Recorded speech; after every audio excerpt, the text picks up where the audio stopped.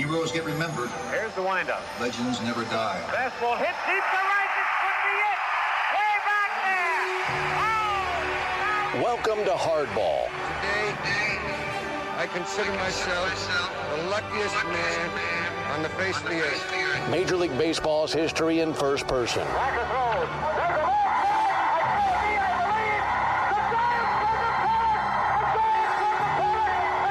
Conversations that span almost 20 years. It is 9:46 p.m. with the men who saw and made that history. Sandy into his windup. Here's the pitch. Many of whom are no longer with us. Swung on and missed a perfect game. Stories from the 1930s.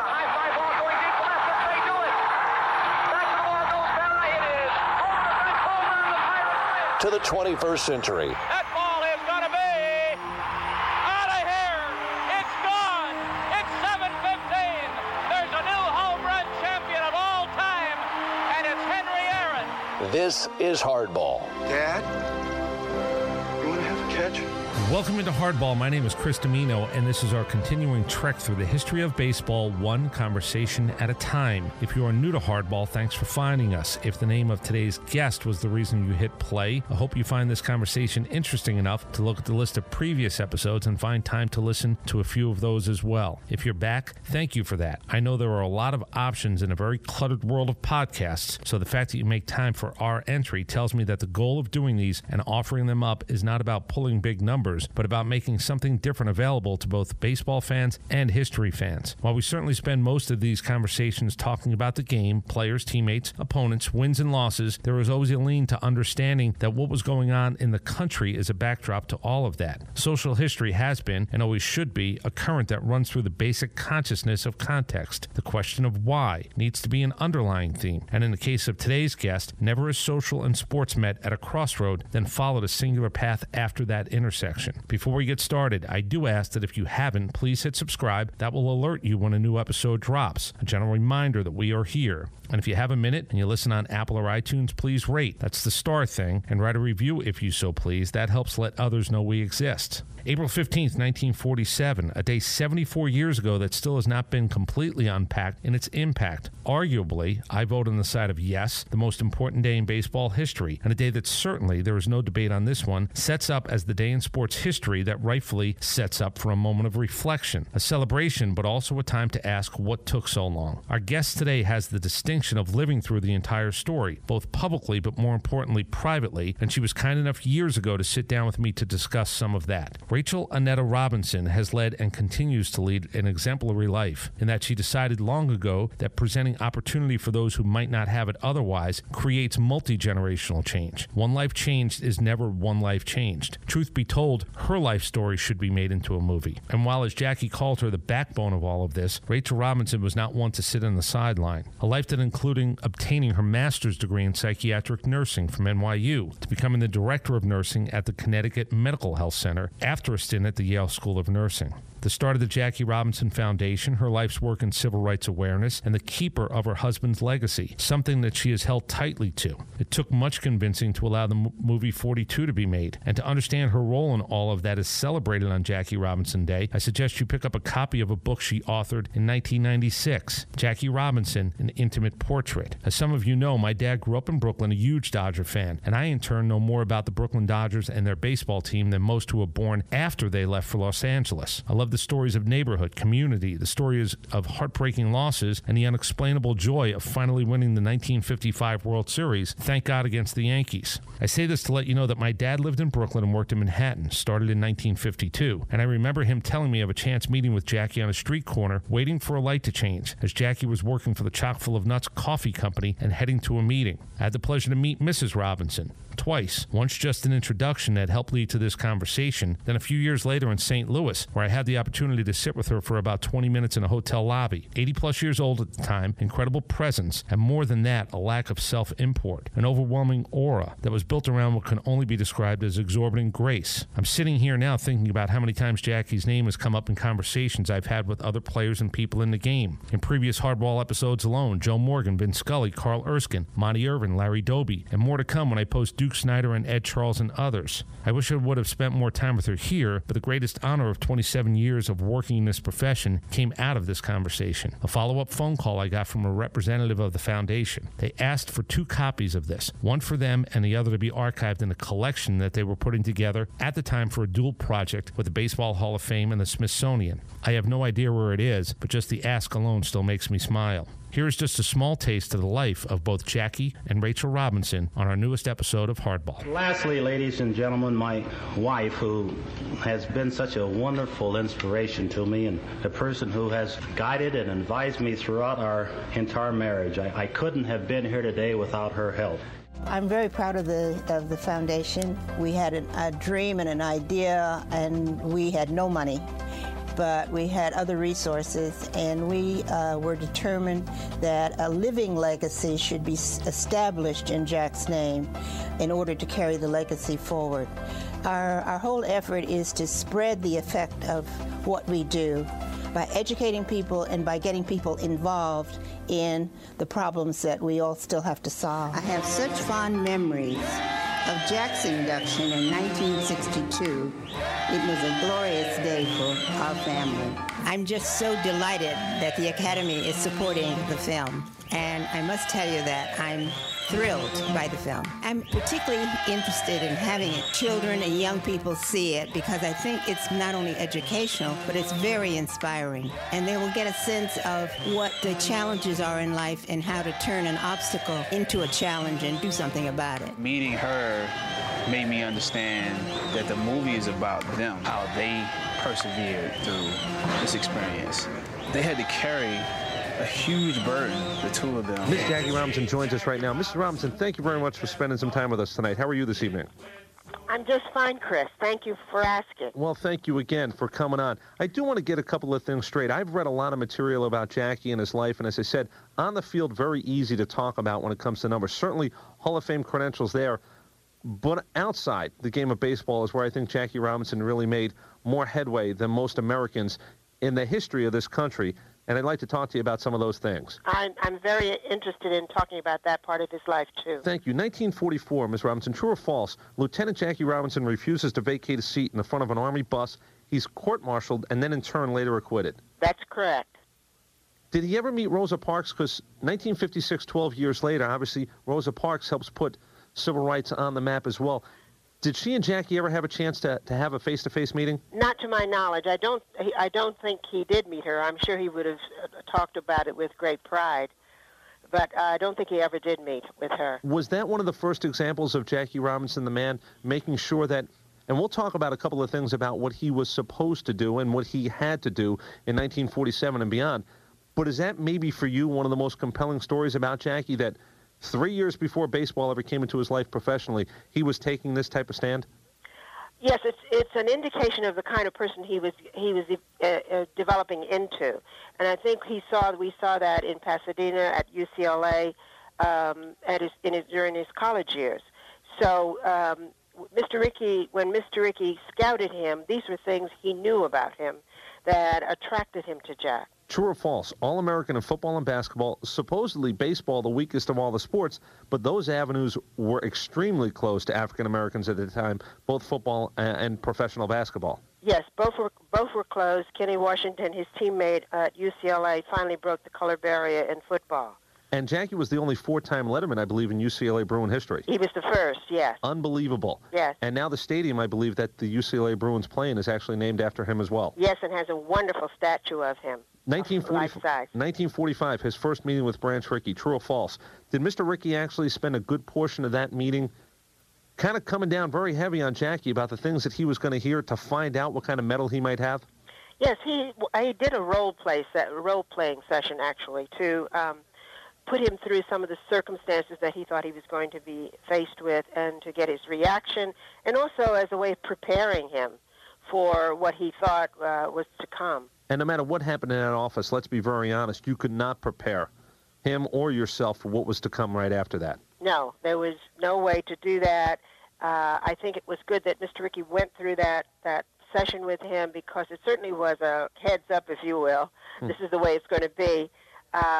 It couldn't carry the emotional trauma that occurred when the situations actually occurred in reality. There's also a sentence that I've read. Did Jackie really promise 3 years of quote-unquote good behavior to Mr. Rickey at that point? He said that's a debatable point. I mean, Jack said, I will conform to what you're asking of me as long as necessary. And some say he established 2 years, some say 3 years. The other thing that is somewhat confusing is who said when the time was up. I think that Jack and Mr. Rickey both could see by 1949 that Jack was there to stay, and that the things that they had been concerned about, riots in the stands and players fighting each other and teams running into each other and Jack being hurt and all that, had not occurred. So that time frame might have actually been about Jackie Robinson, a baseball player, proving his worth, and also maybe having a little faith in the American public that it might not get as bad as the worst-case scenario they imagined? Absolutely, because black fans were flocking to the stadiums in unprecedented numbers, and they didn't create a riot or tense circumstances in the North, certainly. Now, you mentioned the dollar aspect of it. Some had mentioned that Branch Rickey knew that there would be financial rewards. Do you think of this in that light at all, in any way, shape, or form? Oh, I absolutely do. I think that Branch Rickey was a consummate businessman. He wanted to create new things. He created the minor leagues is one big example. And yes, he wanted to bring in new talent into the game. But that does not take away from his social concerns. No. And since I was there and since I saw him stick with us in wonderful ways, of loyal to us to the very end, that I know that was not his only concern. Now, to this day, I notice that you still call him Mr. Rickey as well. All the players and all the wives called him Mr. Rickey. Jackie called himself an experiment at that time, too, didn't he? Well, the social experiment was kind of a label that was attached to what Jack was involved with. Do you believe in fate at all? Yes. The reason I ask, do you think that this was an occasion where two men meet and actually they were able to maybe take themselves to heights that they wouldn't have met without each other? I think they were very interdependent. I think they neither could have done it without the other. And I think the other thing that was fortuitous, and you could call it fate, was that they shared certain certain aspects of their character were similar. They were both very religious men. They were very attached to their families. So they hit it off very well and became what I call a very effective pair. How comfortable was it for you to be associated with the wives and other family members? I know Carl Erskine was one who came forward. I know Pee Wee Reese, a man born in Kentucky, came forward. But I also know that there was a faction of that locker room and then around the game of baseball that really wanted nothing to do with this. How did it ultimately affect you and your family? That part of it didn't affect me in a negative way because I didn't have to play with those fellows. Jack did. And when you go to work, you don't always make friends with your people that you're associated with. So even though most of the wives welcomed me into the wives section, if some did not make any effort to do that, it didn't matter to me because I had my eye on the field. And I wanted to know what was, that's where the drama was carried out, and that's where the things that mattered really occurred. So I was really kind of oblivious to any kind of snub, if you will, in this wives section. Were you a big baseball fan? I was not a baseball fan. I'd never been to a game till Jack played in the majors. At UCLA, we didn't attend baseball games. We went to football and basketball games. So I had to learn the game. I went to every home game. And we were, in those days, not permitted to travel on the road because they had roommates and it was an economic factor and so on and so on. Now I think they have suites or something. But I learned to love the game over time, but I had no knowledge of it initially. When you actually saw Jackie play at the major league level, did you know he was as good, if not better, than most? Oh, yes. I saw that in Montreal. I mean, immediately you just knew that this man, let alone your husband, this man was different, better than most everybody else that was taking the field with him? Well, it wasn't, I didn't have to wait to see that. He was such a fine athlete in the other sports in college when we were there together that I knew some of those skills were transferable to another sport. Did you and he actually have sit-downs about how tough this might be, or was he more private in that regard? No, he was more private, and we didn't have sit-downs about, well, let's be aware of this and be on alert for that. We kind of played it as it came to us, and I think that was probably a better way, because if he was anticipating trouble, he kept it to himself. Was there a night maybe when he came home over the course of the first year, whether it be Montreal or in Brooklyn, that you thought tomorrow might not work out the way that you had hoped in regards to Jackie saying or doing something that maybe, and I don't even like to use the expression he wasn't supposed to do, but that is almost the way it seemed. He wasn't supposed to do certain things. Did you think there was a night where tomorrow you thought it could all actually go awry? I had to have faith in his two things. One, his ability to discipline himself, because this was alien behavior for him. And I had seen he had a temper, and he was able to respond to injustice in a flash. And so I knew that potential was always there. But also, early on, he began to sense that what he was doing was not just for himself, but for our race, and that he was able to transcend some of the things that were coming at him just because he had that larger goal in mind, that he had to do this so there would be others who followed him into the majors. And we're also going to talk in a second about some of the things that he did off the field after baseball that, again, I find much more compelling than Jackie Robinson, a baseball player. Certainly Jackie Robinson, the man, had a lot to do after his playing days were done. But I've got to ask first, if not for baseball, what do you think Jackie would have done? He had anticipated before Mr. Rickey called him. He was thinking of going back to UCLA or in someplace in Los Angeles and become a coach, or a high school coach. Those were the kind of things that were running through his mind, something that he could do with the talent he had, the knowledge he had, and with the degrees he had. What was his proudest moment? Do you know? I mean, was that something that was discussed, or would you only be speculating? I would only be speculating because there were so many. And I think we need to remember that, because everybody focuses in on the troubles, as I call them. But he could not have withstood the troubles if he hadn't had wonderful times as well. He was on a winning team. They won 7 pennants. We finally became world champs. He had 3 children. He was very eager to have a family, and he was very proud of them and proud of that. We had a good marriage that was, in fact, strengthened by the trouble on the outside. It was like we bonded quickly and very tightly around being 2 against the world, if you will. And so he had a lot of the good things in life, won all of baseball's honors, and many tributes in the civil rights movement. Did you think you would be able to handle what was going to go on? You just mentioned you got stronger 2 against 1. Was that a situation that you look forward to, or was there some apprehension on your part? Oh, there's always apprehension, because there's always threat in the situation. A physical threat. There's physical threat in the situation. We got hate mail, which was very explicit about what they would plan to do to us or to our children. We knew that sometimes people carry out those threats, so I would say there was some anxiety in it, yes. Was there a low moment that you know of? A lowest moment where I don't want to say threw up his hands, but a moment where, you start to contemplate and reflect, and has all of this been worth it? I think there were times when he would come home and say, I don't know if it's worth it, and get up the next morning and go with the same vigor and enthusiasm as he had most of the time. Well, that would say something about a family life then, if over the course of an evening, right? Yes, he would recover. How about you? Your proudest moment? I don't have a proudest. Again, every time one of my children was born, it was like magic and wonderful for me. When we finally won the world championship after 7 tries, that was a thrilling day for us. When Jack was inducted into the Hall of Fame, it was a thrilling day for us. So there's been so many that I can't even compare them. Mrs. Robinson, was there a low moment for you?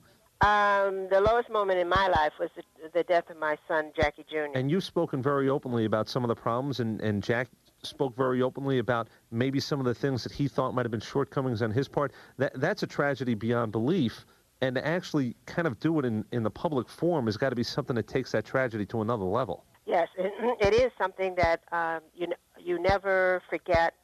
You do adjust to it. But we adored that child and worked very hard with him, and were devastated by his death. And Jackie, again, and yourself being so public, did you find that were people more compassionate? Was there a skepticism? Was there anything that made that experience, obviously the experience itself being as tragic as it is, or was there comfort and solace in the fact that you had so many people that you knew probably pretty well at that point to help stand you up a little bit? There was a great deal of comfort and a great deal of sympathy for our situation, a lot of support, and a lot of empathy, because people were beginning to have their own children have some of the same problems. They had children, young people who'd gone to the Vietnam War, as Jackie had, and they were very in tune with what we were suffering through. Did Jackie feel helpless at some of those times, Jackie Sr.? Was there a helplessness at some point when you're dealing in that type of situation? Yes, there is. There is. If you see you're not reaching your child and you cannot help that child, you do feel helpless. And there were times when that was the case with him. The retiring of Jackie's number a couple of years back, was that the best way to serve and honor him? Because I've actually heard an argument that said, why not have players maybe come forth and say, this is why I would like to wear number 42. Yeah, what are your thoughts on that? Well, I thought both. We've thought about it in both ways. Initially, I thought, don't retire the number, because players cannot use that number to express their the tribute to Jack and their respect for him. And on the other hand, I've been to ballparks subsequently, and I see that number retired on the wall, and kids ask questions about it, and I think maybe that will have more impact than the individual choosing to wear it. So the lines of conversation might actually open up a little bit as you go to those ballparks? Yeah, what is that number? Why do people want to wear 42? Why is this? Why is that? I mean, we're working with a lot of children.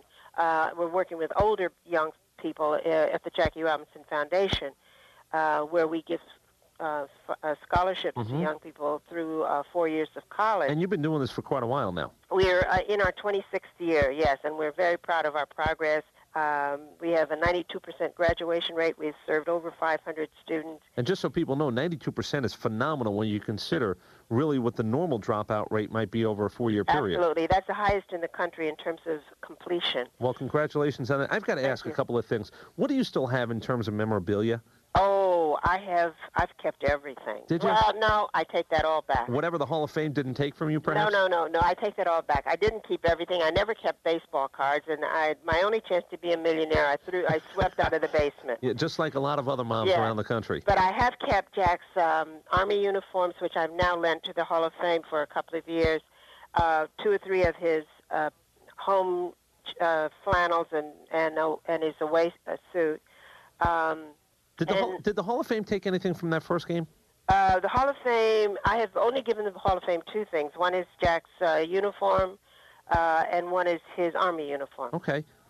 I have said for years that the one piece of memorabilia, and I'm on record for 6 years of saying it, the one piece of memorabilia, that hat from that first game, and if I could actually do any interview at any time, 5 minutes before Jackie took the field in that first game, that would be the one not even sports interview, that would be the one overall interview. If I could get inside his head for just a minute before that game, I think it might be as fascinating as anything that was ever done. Yes, probably, or you'd get nothing, and he would be totally concentrating on what he was about to do. Would I have to do it about an hour and a half before the first game instead of 5 minutes? Probably, because he was that kind of person who could concentrate very strongly on what he was about to do. Did you realize the historical perspective? Because the thing that's amazing to me is it was actually 3rd or 4th paragraph in a whole bunch of the newspaper stories. This was not a headline after that first game. No, it was not, and I hadn't realized that so much until the 50th anniversary, and we did a review of all the papers and found out that it wasn't heavily covered.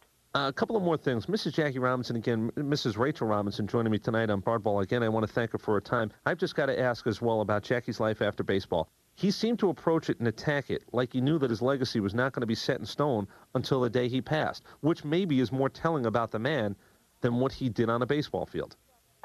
Yes, he felt that after he left baseball that economic development and political activism were the 2 frontiers for us as a people. And so he worked very hard to get into business. He was a founder of the Freedom National Bank. He worked very hard to get his own business started. He only got a fledgling business started. But he got very active in politics because he wanted to be the kind of voter who was thoughtful and who picked someone that he thought would serve well in the Congress and to the nation. So he was an activist right straight through until he died. And he was very public about who he backed politically as well. Absolutely, he was. The last couple of years, did he think he made the right choices politically? I think he acknowledged himself that when he supported Nixon and the Republicans, that was a mistake. And because he stayed away from John Kennedy. which is really amazing because I believe Mr. Kennedy was actually one of the ones who put, say what you want about John Kennedy, but he did put forth some of the bigger issues in the South.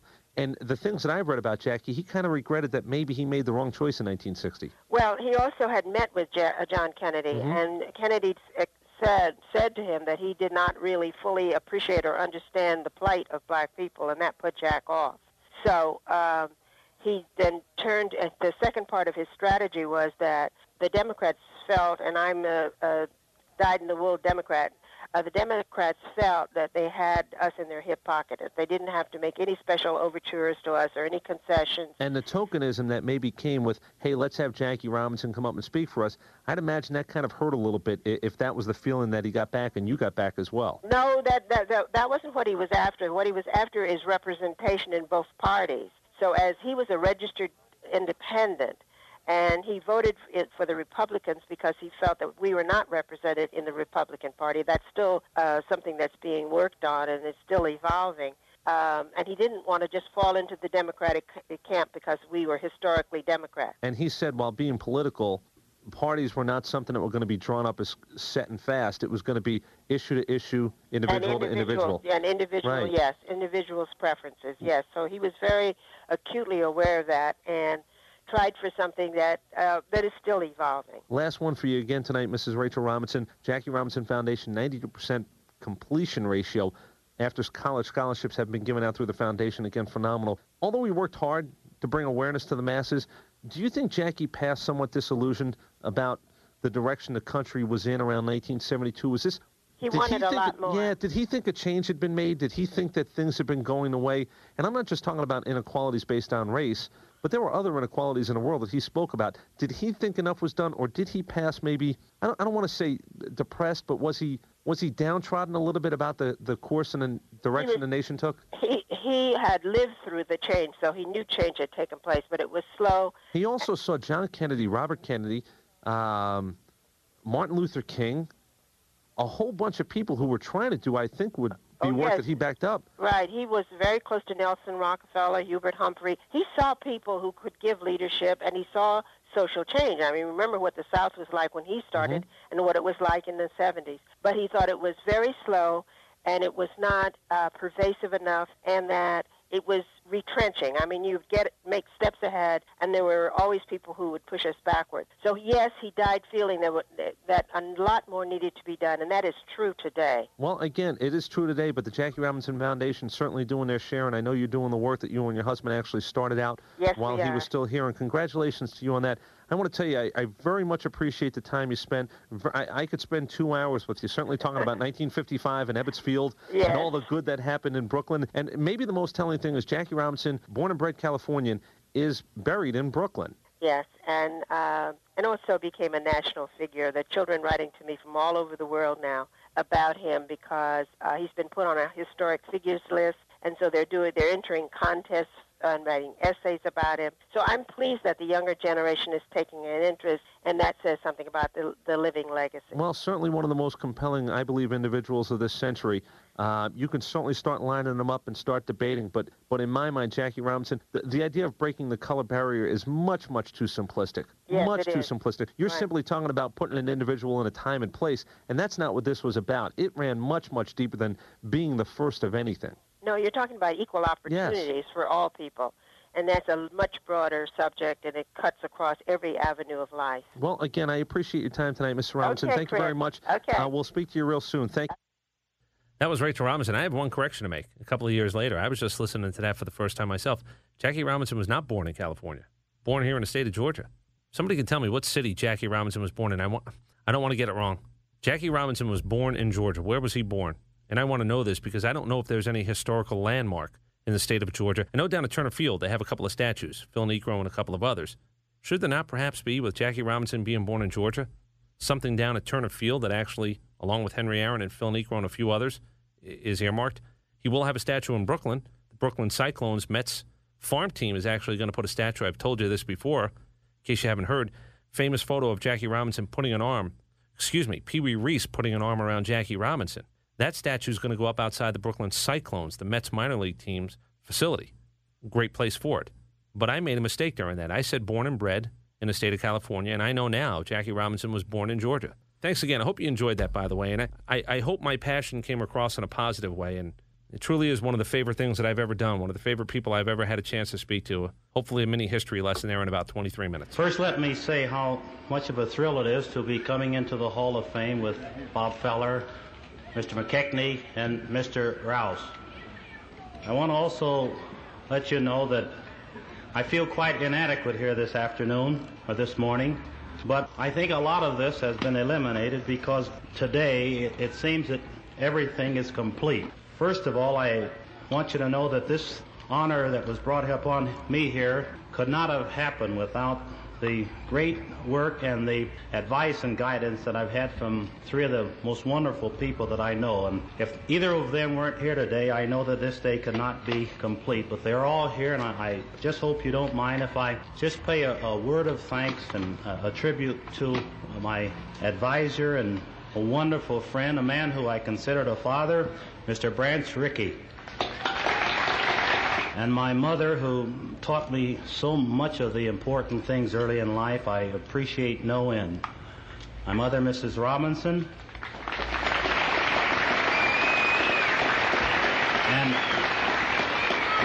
And lastly, ladies and gentlemen, my wife, who has been such a wonderful inspiration to me and a person who has guided and advised me throughout our entire marriage. I couldn't have been here today without her help. And then